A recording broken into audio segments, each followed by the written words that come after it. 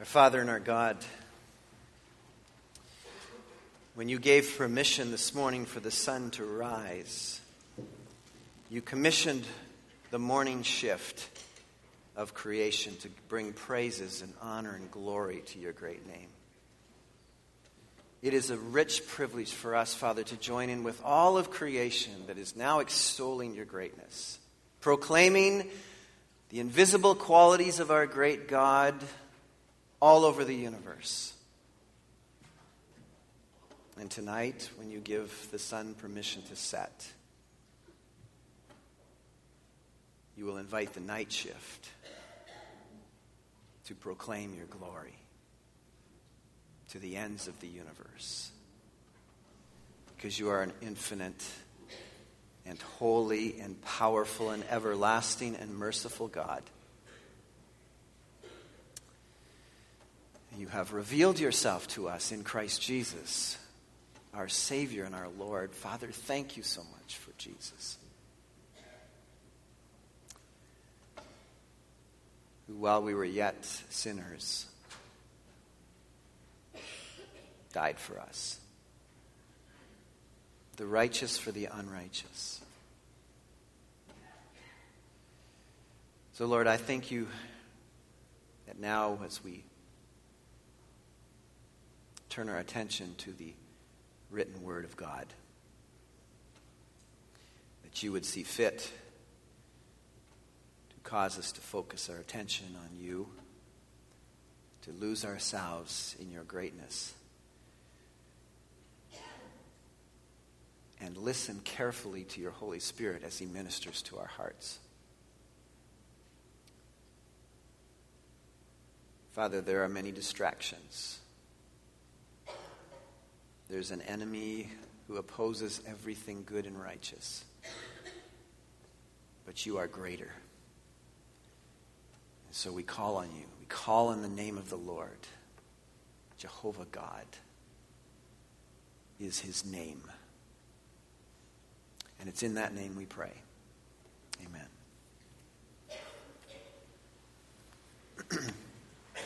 Well, Israel stood at the borderland between wilderness and the wandering among the landscape of enemies and obstacles, and the promised land that was set before them, the place of God's fullness, the place he promised them. And in between the wilderness and the promised land was a great big scary obstacle. It was the Jordan River at flood stage, raging torrent.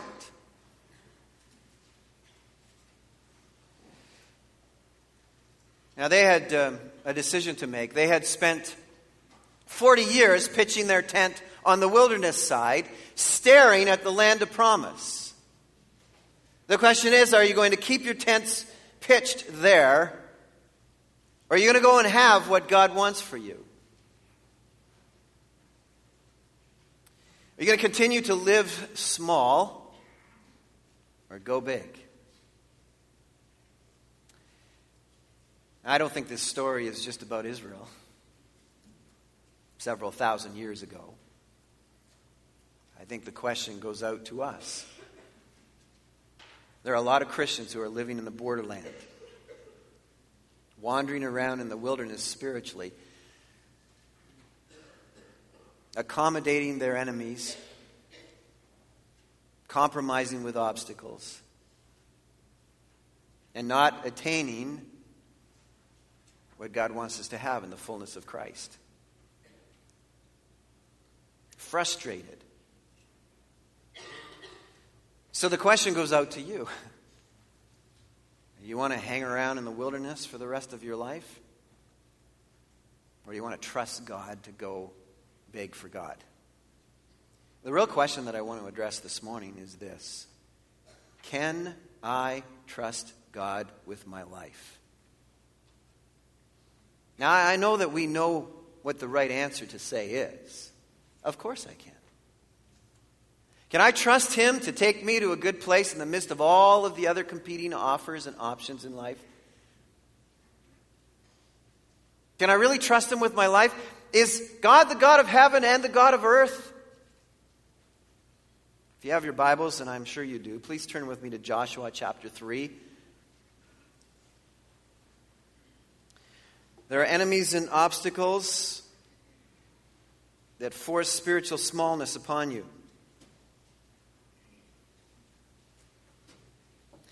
But at the end of chapter 2 of Joshua, we discovered last week that the spies made a really positive and amazing confession. And they said this, verse 24 of chapter 2, "The Lord has surely given the whole land into our hands." The whole land. The Lord has given us the fullness of what He has promised into our hands. Now that's not just a New Testament or an Old Testament reality. If we go fast forwarding to the New Testament, we will find that in Ephesians chapter 4, where it is granted to us there an outline of the purpose of ministry, we find there that the purpose of ministry is to move people to maturity. Ephesians 4, verse 13. And the purpose of that maturity is that we might attain to the fullness of Jesus Christ. It is an offer to everyone who comes into the family of God that you too can enjoy the fullness of Jesus Christ in your life. But there are many obstacles. There are many enemies. There is a major conquest ahead. The land of Canaan was foreboding. They'd never been there before.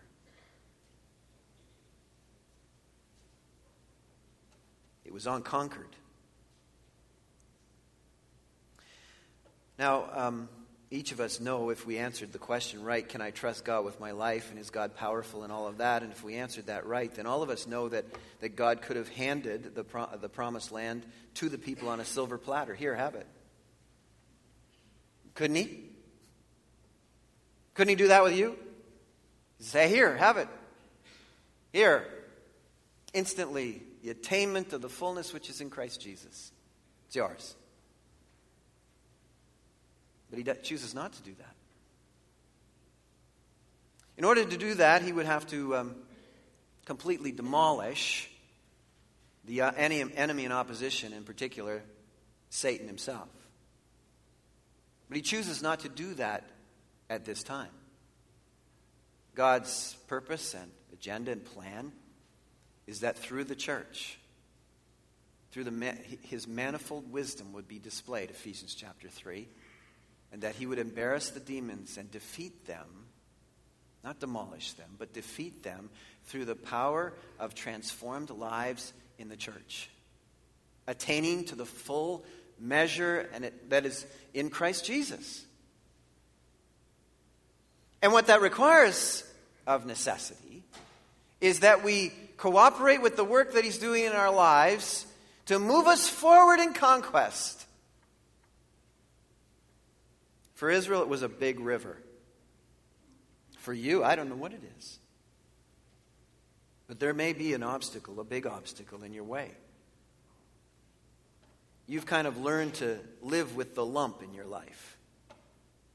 Become familiar. But it's there and it's holding you back from all that Christ wants you to have. So this morning, I want to give you from the text in Joshua 3, 3 keys. 3 keys this morning for crossing over from wilderness to fullness. What does it require? Because this really, Joshua chapter 3, is a template for an Old Testament story, real, true history. A New Testament example for us. A pattern, a paradigm, a template for us. On moving from wilderness to fullness in Christ. If you have your Bibles, Joshua 3, verse 1. Early in the morning, Joshua and all the Israelites set out from Shittim and went to the Jordan, where they camped before crossing over. After 3 days, the officers went throughout the camp, giving orders to the people. When you see the ark of the covenant of the Lord your God and the priests who are Levites carrying it, you are to move out from your positions and follow it. Then you will know which way to go, since you have never been this way before. But keep a distance of about 1,000 yards between you and the ark. Do not go near it. Joshua told the people, "Consecrate yourselves, for tomorrow the Lord will do amazing things among us." Joshua said to the priests, "Take up the ark of the covenant and pass on ahead of the people." So they took it up and went ahead of them. And the Lord said to Joshua, "Today I will begin to exalt you in the eyes of all Israel, so they may know that I am with you as I was with Moses. Tell the priests who carry the ark of the covenant, when you reach the edge of the Jordan's waters, go and stand in the river." And Joshua said to the Israelites, "Come here and listen to the words of the Lord your God. This is how you will know that the living God is among you, and that he will certainly drive out before you the Canaanites, Hittites, Hivites, Perizzites, Girgashites, Amorites, and Jebusites. See, the ark of the covenant of the Lord of all the earth will go into the Jordan ahead of you. Now then, choose 12 men from the tribes of Israel, one from each tribe, and as soon as the priests who carry the ark of the Lord of all the earth, set foot in the Jordan, its waters flowing downstream will be cut off and stand up in a heap." So when the people broke camp to cross the Jordan, the priests carrying the ark of the covenant went ahead of them. Now the Jordan is at flood stage all during harvest, yet as soon as the priests who carried the ark reached the Jordan and their feet touched the water's edge, the water from upstream stopped flowing. They piled up in a heap a great distance away at a town called Adam in the vicinity of Zarethan. While the water flowed down to the Sea of Arabah, the Salt Sea was completely cut off. So the people crossed over opposite Jericho. The priests who carried the ark of the covenant of the Lord stood firm on dry ground in the middle of the Jordan, while all Israel passed by until the whole nation had completed the crossing on dry ground. This is the word of God. May it strengthen us today. Did you notice as we were moving our way through the text, first of all, that the first instruction that Joshua gave to the people was to follow, when you see the ark, follow it. When you see the ark, fix your eyes on the ark. Focus your eyes on the ark. You see, the ark was the symbol of the presence of God. The first key to this crossing over from wilderness to what God has for you is to focus on God so you can follow him. In fact, this ark, the ark of the testimony, the ark of the covenant, is a symbol. It was a symbol for Israel that God is with us, Emmanuel. You know that if you read back in the Old Testament scriptures, that in that ark, it was a 4-foot structure by 2.5 by 2.5 foot structure. In that ark, they had placed the 2 tablets where God had autographed the 10 commandments. They placed in there a jar of manna, reminding them that their God was able to provide for their needs. And on top of the ark of the testimony, the ark of the covenant, were 2 cherubims, two cherubim that were fashioned. That was a symbol of the mercy seat. The God of all mercy rests above this place. This is his description. This is who he is. Of course, in the New Testament, the fullness and the fullest expression of the presence of God is Jesus Christ himself. Jesus Christ, who is the fulfillment of the law. Jesus Christ, who is the bread of heaven. Jesus Christ, who himself now sits on the mercy seat, offering mercy and forgiveness to us. Keep your eyes fixed on Christ. Fix your eyes on Jesus.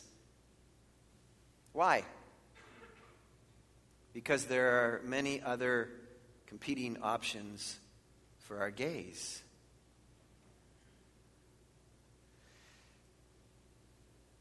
There are many things that want to distract you, the steering wheel of your life, and keep you in the direction of the wilderness. And you realize that unless I keep my eyes fixed on Jesus Christ, the power of God, these obstacles will never be taken away. Because you can't defeat the obstacle yourself. Whatever it is in your life, whatever it is that is holding you from experiencing the fullness of every blessing in Christ. But whatever it is that is not enabling you to be at a point where people look at you and say, my goodness, you are so Christ-like. There's something. Some things.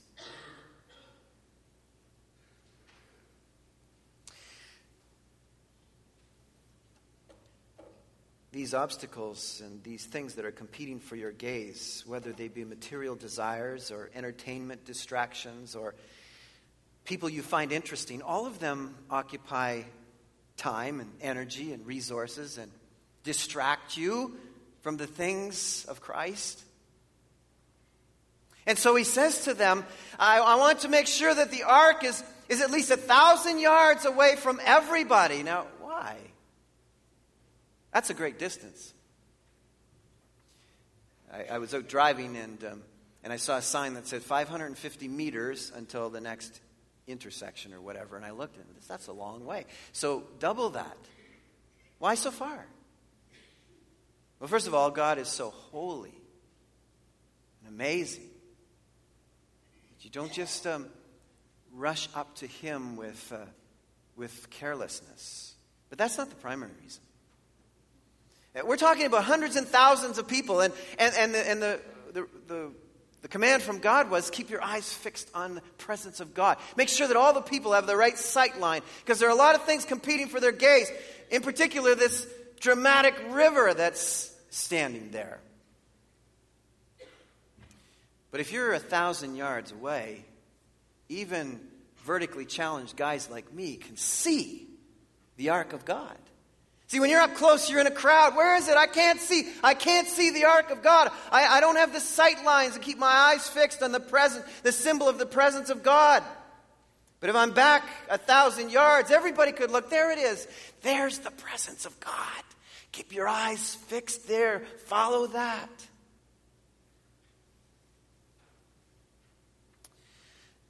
You ever wondered why they got up early in the morning and broke camp, and Joshua takes them all the way to the banks of the river, and then for 3 days they stand there, staring at the obstacle.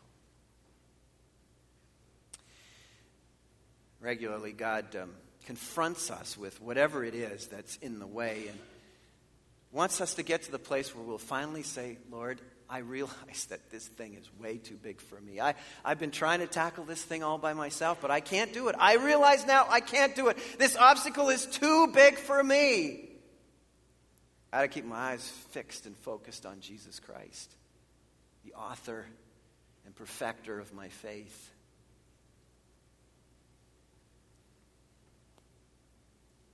Some of you have met a friend of mine who I met this summer by the name of DP. You met him a couple of Sunday nights ago when I shared sabbatical stories with you, but not everybody was there. So some of you don't know this guy. Goes by his initials, DP. He's a clinical psychologist in India. I met him in the Mid-Pacific Advanced Leadership Training Center. DP is a clinical psychologist, has a family, practices in India, has a wife who has a PhD in physics. She teaches at Columbia University in New York City. I asked him, how's that working for you? Why do you do that? How does that work for your family? He said, well, let me tell you about our ministry. He says, I'm also a part-time pastor in addition to being a clinical psychologist, and I have a Bible college, and I have 70 students in that Bible college. And at my Bible college, you come tuition free. He says the only way that we can possibly afford to have tuition free is someone's got to pay the bills, and so my wife teaches at Columbia University, and we use her salary and my salary to finance the Bible college. Now I think DP and his wife are a couple of people who know what it is to keep their eyes fixed on Jesus Christ. Because it strikes me that Christ has removed from their lives the obstacle of selfishness, that they might give themselves and give their lives to the cause of Christ. Have we any idea what the salary of a university professor at Columbia University, New York City, would earn, as well as a clinical psychologist in India, and what they could do with that money in the land of India in terms of living a life of luxury with all kinds of distractions? Joshua says to them, look, this river is here. In order to get to the promised land, we have to keep our eyes fixed on God and follow Him, because we don't know the way to go, and He does. But I noticed something else in verse 5. Notice what it says in your Bibles. Second key. Joshua told the people, consecrate yourselves, for tomorrow the Lord will do amazing things among you. Consecrate yourselves. In other words, deal with your sin. Make sure your heart is clean. God will not take a sinfully sloppy soul to a spiritually excellent place. You're saying, wait a second. Sin is my obstacle. Okay. So God says, deal with it. That thing you've been binging on for years, you need to purge yourself of. Because sin and amazing don't work together for God. He's inviting you. He's inviting you to say no to your sin. The simple truth is you can't be at war with God personally and expect Him to take care of obstacles on your behalf. In Isaiah chapter 59, verses 1 and 2, it says this, surely the arm of the Lord is not too short to save, nor his ear too dull to hear, but your iniquities have separated you from your God. Your sins have hidden His face from you, so that He will not hear. Joshua is saying to the people, you need a resolve in your heart that says, I've had enough of this. I know that God's power is greater. I know that He has rescued me out of the slave market of sinfulness and myself. And I know that if I trust in Him and place myself in His hands, under His power, I can say no to this sin and move on. Turn my back on it. Is God trustworthy or not? Can you trust Him with your life or not? You know, I've studied this text all week long, and I've studied it before that over the years. And it wasn't until I was reading it right now with you that I saw something that is really amazing. I suspect some of you saw it, but as I was reading, I noticed there's an emphasis here. I noticed an emphasis back in verses 10. This is how you will know the living God is among you, and they will certainly drive out all these people. And then it says, see the ark of the covenant of the Lord. And notice he says, the Lord of all the earth will go into the Jordan ahead of you. And then in verse 13 it says, as soon as the priests who carry the ark of the Lord of all the earth. Now I never noticed that until I just read it this morning with you. We all know that He's the God of heaven. And the confession that Rahab made was that He's the God. I know that He is the God of heaven and the God of earth.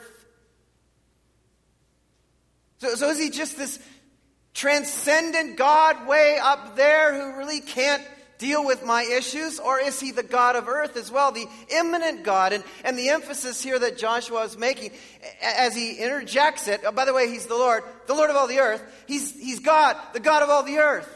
So that even this river that's sitting before you, this is an earthly thing. This is a physical thing. This is the kind of thing that God is the Lord of. See? Can I trust Him?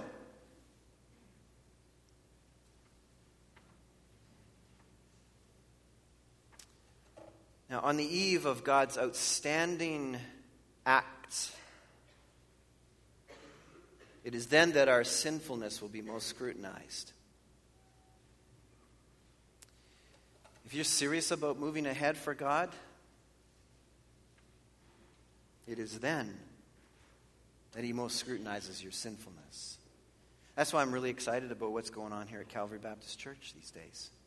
I think we're on the eve, on the edge of some amazing things that God wants to do.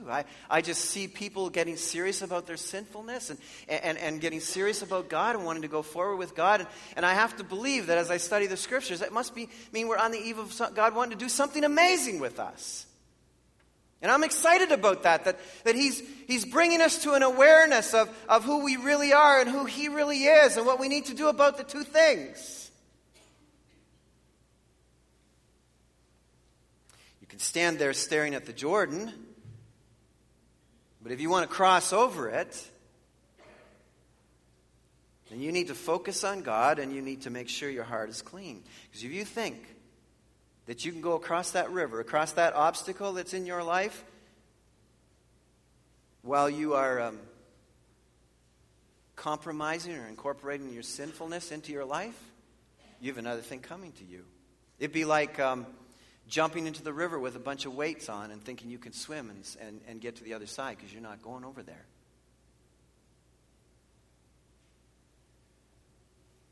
And God wants you to cross over from the wilderness to his fullness. I haven't counted it, but the scholars tell me in chapter 3 and chapter 4, 22 times the word crossover is used. It's the emphasis of the text. It's moving from wilderness to the fullness of God. If you underline your NIV, trust me, if you underline your NIV, you only get 12. I've done it. But in the original language, you're going to find 22. It's a huge emphasis. So, we know that Jesus is to be our focus, our vision. That facing our sin and resolving to be done with it is necessary. What next? Verse 8. Tell the priests who carry the Ark of the Covenant, when you reach the edge of the Jordan's waters, go and stand in the river. And he tells all the other Israelites, come and hear what the words of the Lord says. You're to follow those guys in the river. The next first go big baby step here is to go stand in the river. Go get your feet wet. Do something scary for Jesus. See, the question that comes up at us in this text and in our lives in general is, are we going to let the obstacles and enemies that are all around us define the limits of our lives?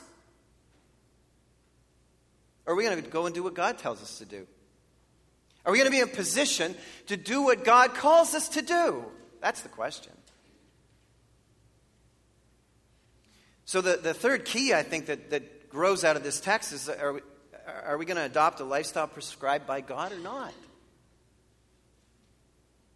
And at this moment, he's prescribing that they go to the edge of the river and step in.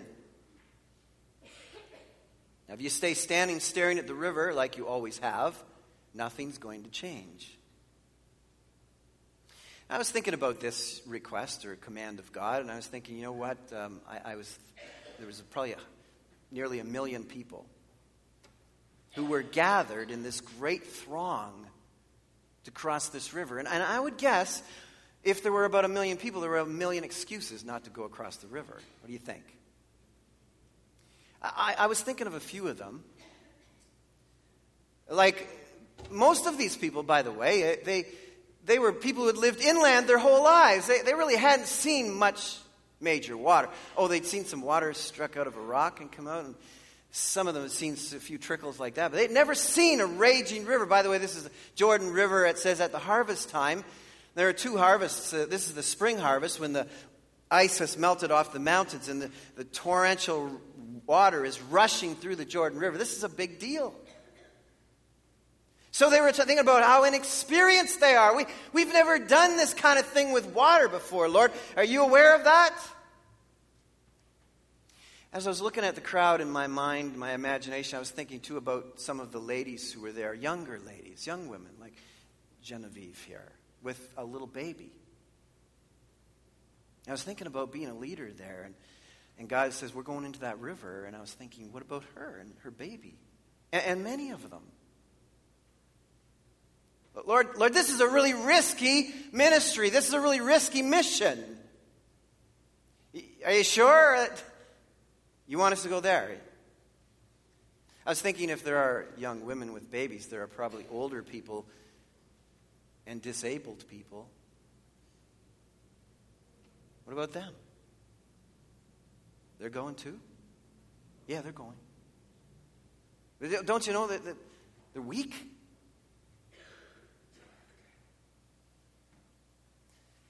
I was thinking that there might have been like former engineers like Dwayne in the midst. They'd be saying, hey, wait a second, there are no bridges. There's no boats. There's no life jackets. Lord, we got no resources. Are you aware of that? If there were people and babies and older people and disabled people, there were also livestock. Because that's what they were. They were farmers. And Lord, this flock of sheep, it's all I have. This is my livelihood.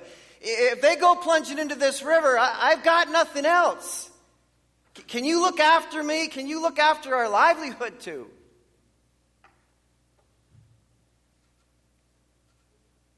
I was thinking then there might be some people, sort of the theologians in the midst, they'd be saying, pastors, they'd be saying, wait a minute. We're supposed to take the ark of the Lord and get that thing wet? That's like inviting people to bring coffee into the auditorium.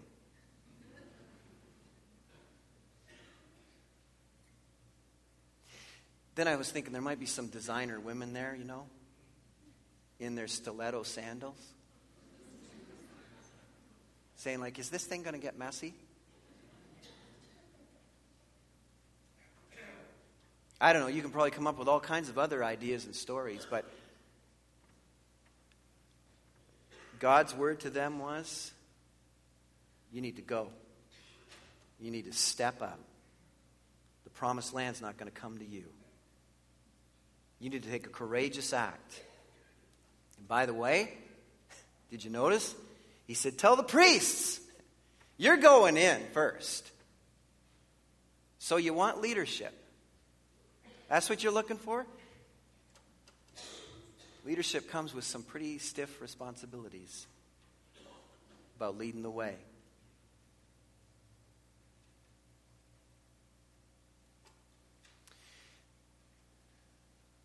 What it means to move from wilderness to the place of the fullness of Christ where you're trusting Him with everything is to adopt a lifestyle that God is prescribing for you right now, regardless of how odd or unnerving it is. It is His way to prosper on the land, the earth, over which He is God. So the immediate question is, can God take care of this water? Can He take care of this river? What do you think? Can He take care of it? Can He? Is God powerful? I mean, we come here and we sing Sunday after Sunday. God is so great. He's so amazing. He's the Lord of the universe. We trust Him with everything. And then we leave here scared to death. God is so powerful. He's so amazing. We sing about Him. We say, yes, He can take care of the river. Are you going to step in? You going to cross it?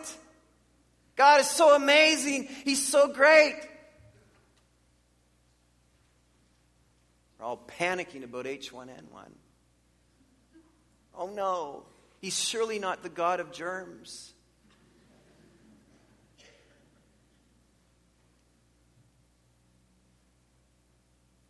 Okay, it's a river in this story, but you write your own story. What is it for you? I introduced some of you to Yashin Askaru as well. He's a Turkish guy. He happens to be the guy that you can't see with a flag around his head. He's got a knife at his throat. It's a newspaper picture. He has a knife at his throat because he refuses to deny Jesus Christ as his Savior. That's a radical Islamic fundamentalist who hates Christians. 3 days after this incident, I heard this man's testimony, the man under the flag with the knife at his throat. He had faced the obstacle and the enemy and refused to compromise his beliefs, believing that that was the day he was going to die. Rather than adapt a lifestyle to suit his desire to live, which would compromise his faith and not lead him to good places in God.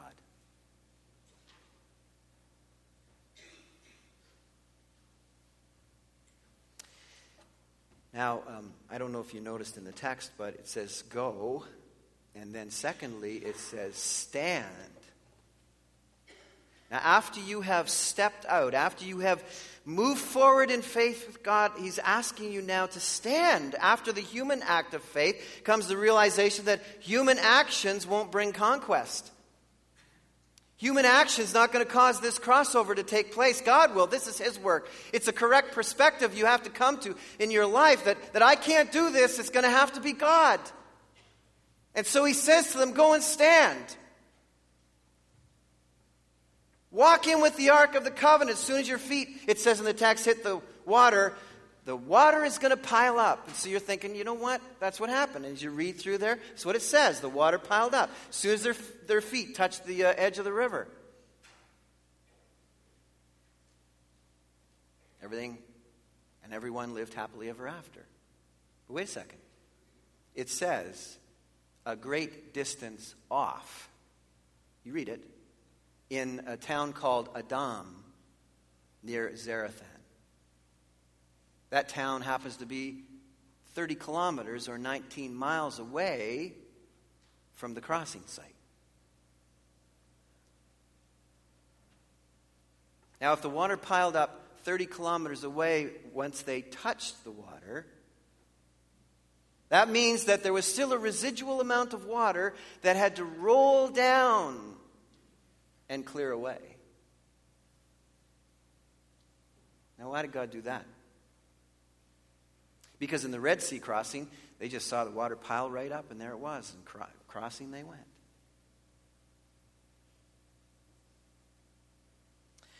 It says in the Word of God that without faith it's impossible to please God. And we live by faith. What? Not by sight.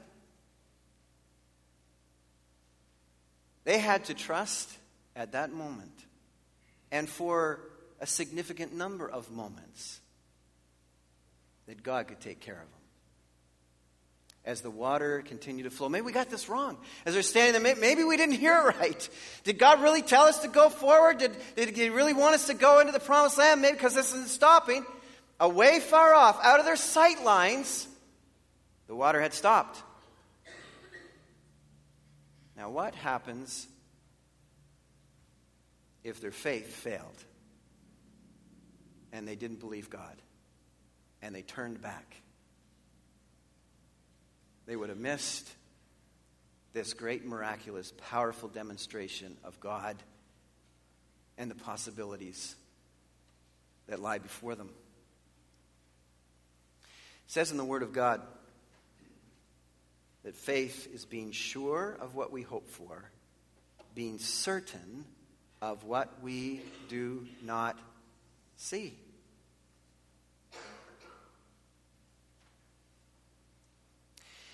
God may have you downstream right now. You've been praying about this thing. You've been wanting to move forward for God. You've been believing that God is going to do something spectacular and amazing. You got your eyes fixed on Jesus. You're dealing with your sin. But you can't get across the obstacle. Brother and sister, don't turn back now, because the water might be piled up 30 kilometers out of your sight line. God's already acting on your behalf. Go and stand. And incidentally, we're going to carry on a little bit more in this story tonight at the Lord's table, but incidentally, they had to go stand in the center of the river and wait while all these people,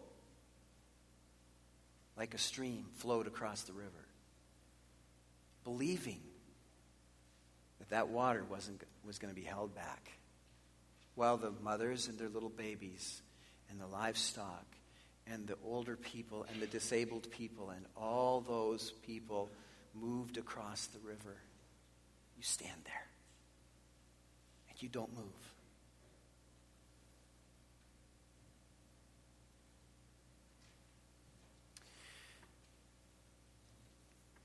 Now, there's a lot of people who have tried to explain this miracle of God away because they don't want to believe he's the God of heaven and earth.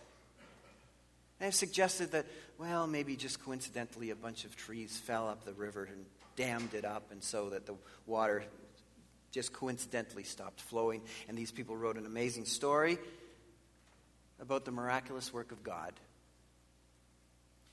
The Holy Spirit, in anticipating man's foolishness, describes to us that they walked across the river, and twice it's mentioned, twice in the next chapter, 4 times totally. They walked across the river on dry ground. Now, if a river is flowing at flood stage and it just happens to flow off and you've dammed it up, you are going to be up to your neck in mud. Not only did God stop the water and the river, he instantly dried up the river bed so that Sally Stiletto Sandal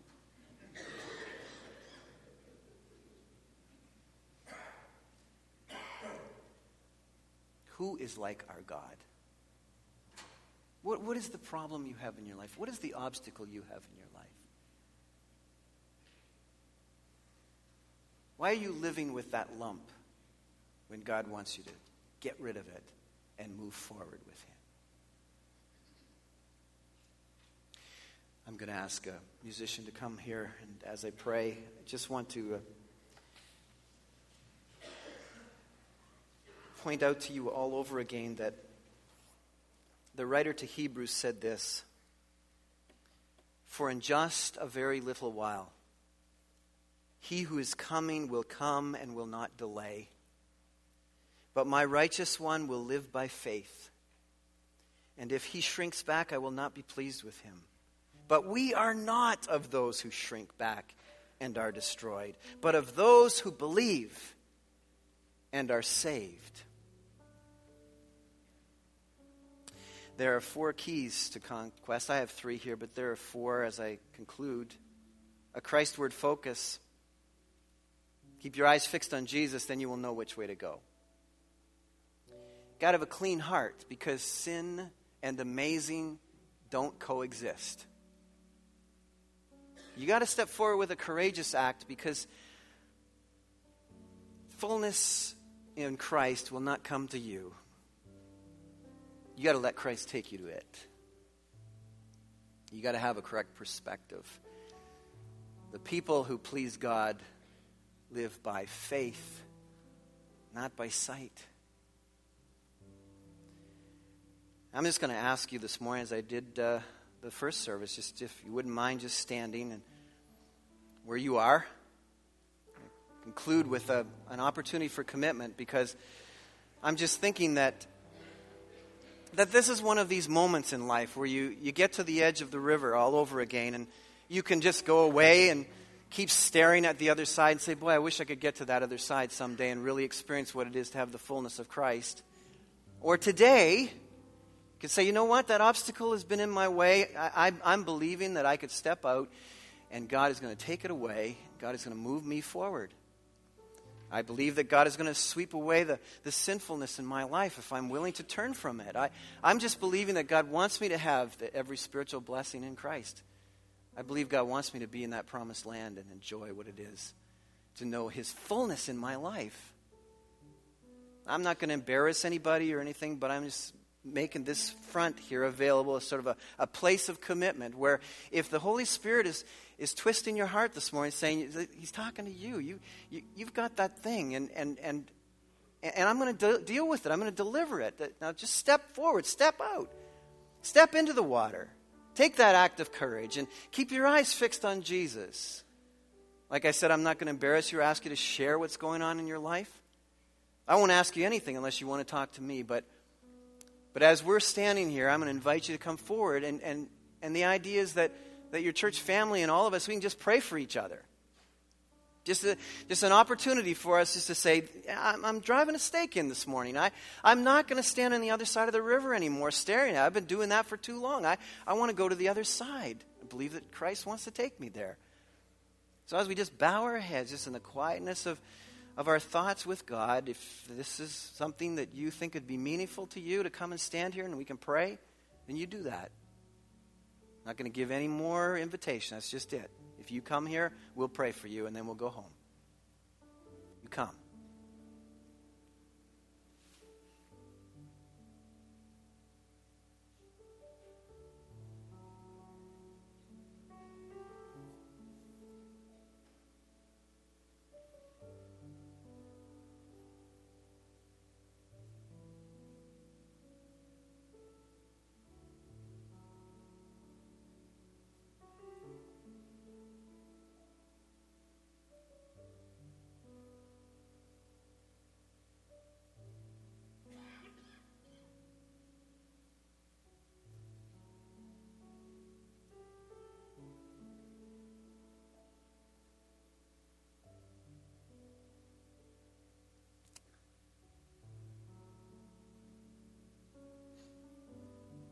Father and our God, you see these, your own, who are standing here before you this morning. They have determined to take up the challenge, fixing their eyes on Christ. They have been committed to deal with their sin if there's a sin issue. Committed to step into a matter of faith, though they cannot see. They believe you. And willing to stand. And believe that if this is going to happen, it has to be by the power of God in their lives. So, Father, I commit them to you. We as a congregation commit each other. That you might take us where you want to take us. With power. Because we have a world out there that doesn't know anything about the power of God. They need some testimonies and witness. They need to hear about the stories of the crossing of the river. They need to hear about the obstacles swept away in our lives, about the enemies that have been moved aside. They need to hear about liberation from sin. They need to hear about a people whose focus is on Jesus, lasered on him. Because they need him, just like we need you. And so, Lord, to you alone be all the honor and the praise and the glory, because you are powerful. In Jesus' name.